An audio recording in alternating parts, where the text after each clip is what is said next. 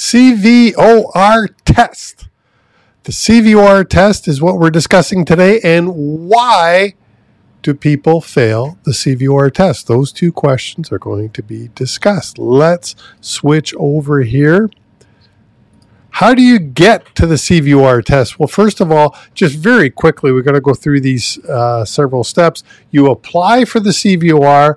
If your CVOR application is accepted, you apply and pay the fee to MTO. And if your CVOR application is accepted, then you get a letter from them with your name on it, and you take that letter to the Drive Test Center along with government-issued ID, and you write the test. And once you get to the once you get to the Drive Test Center, you will have to pay $32 for the privilege of writing the CVOR test. Now, there are 30 multiple choice questions on the CVOR test, just 30, and they are all multiple choice questions. You must get at least 80% correct. And by the way, 80% is 24 out of 30 correct. So you can get 6 incorrect and still get your CVOR, which is the good news. Now, you can rewrite as often as possible, but every time you do choose to rewrite, you have to pay $32 again. So I would urge you to read this book, because why do people fail the CVOR test? Most people fail because they have not prepared correctly. And one way to prepare is to read this book. And I know it's close, well over 200 pages. It's close to 300 pages, I believe. And I'll put a link in the show notes down below there for you for that book.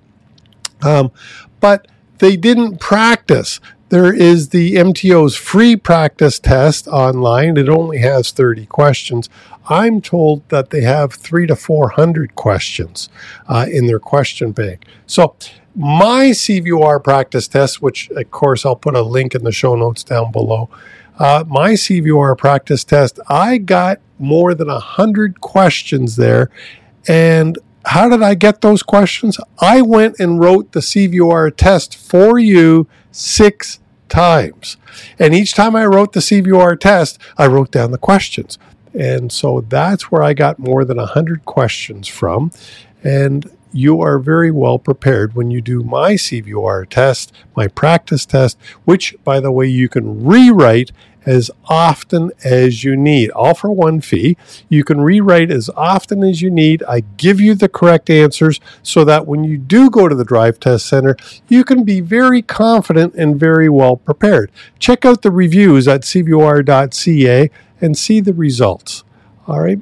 Now, once you've read that CVOR book that the MTO gives you or is online, you will realize that you are required to have much more than just to pass the test.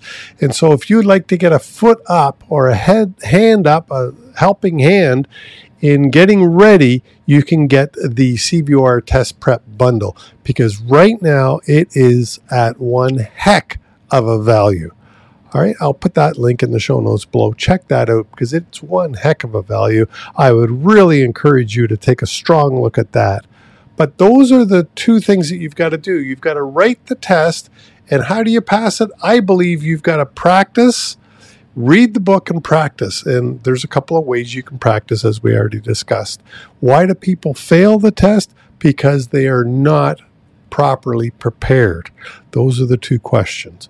All right, so with that, I would encourage you to click one of the links in the show notes down below. And if you have any questions, please reach out. I receive CVOR questions almost every day from different people, and because I'm not the government, I answer them in a way that you can understand. You understand that the MTO has their answers, and they have to be the correct answers, but they have to be in such a wording that sometimes they are more difficult to understand. They don't do it on purpose, but the lawyers make them be that way. I can explain things so that you understand them. So please, don't be afraid to reach out. My name's Chris. Safety Dog is the name of my company, but am the CVOR guy. I do know a lot about CVOR. So please reach out. I'd be happy to help you. Have a great day.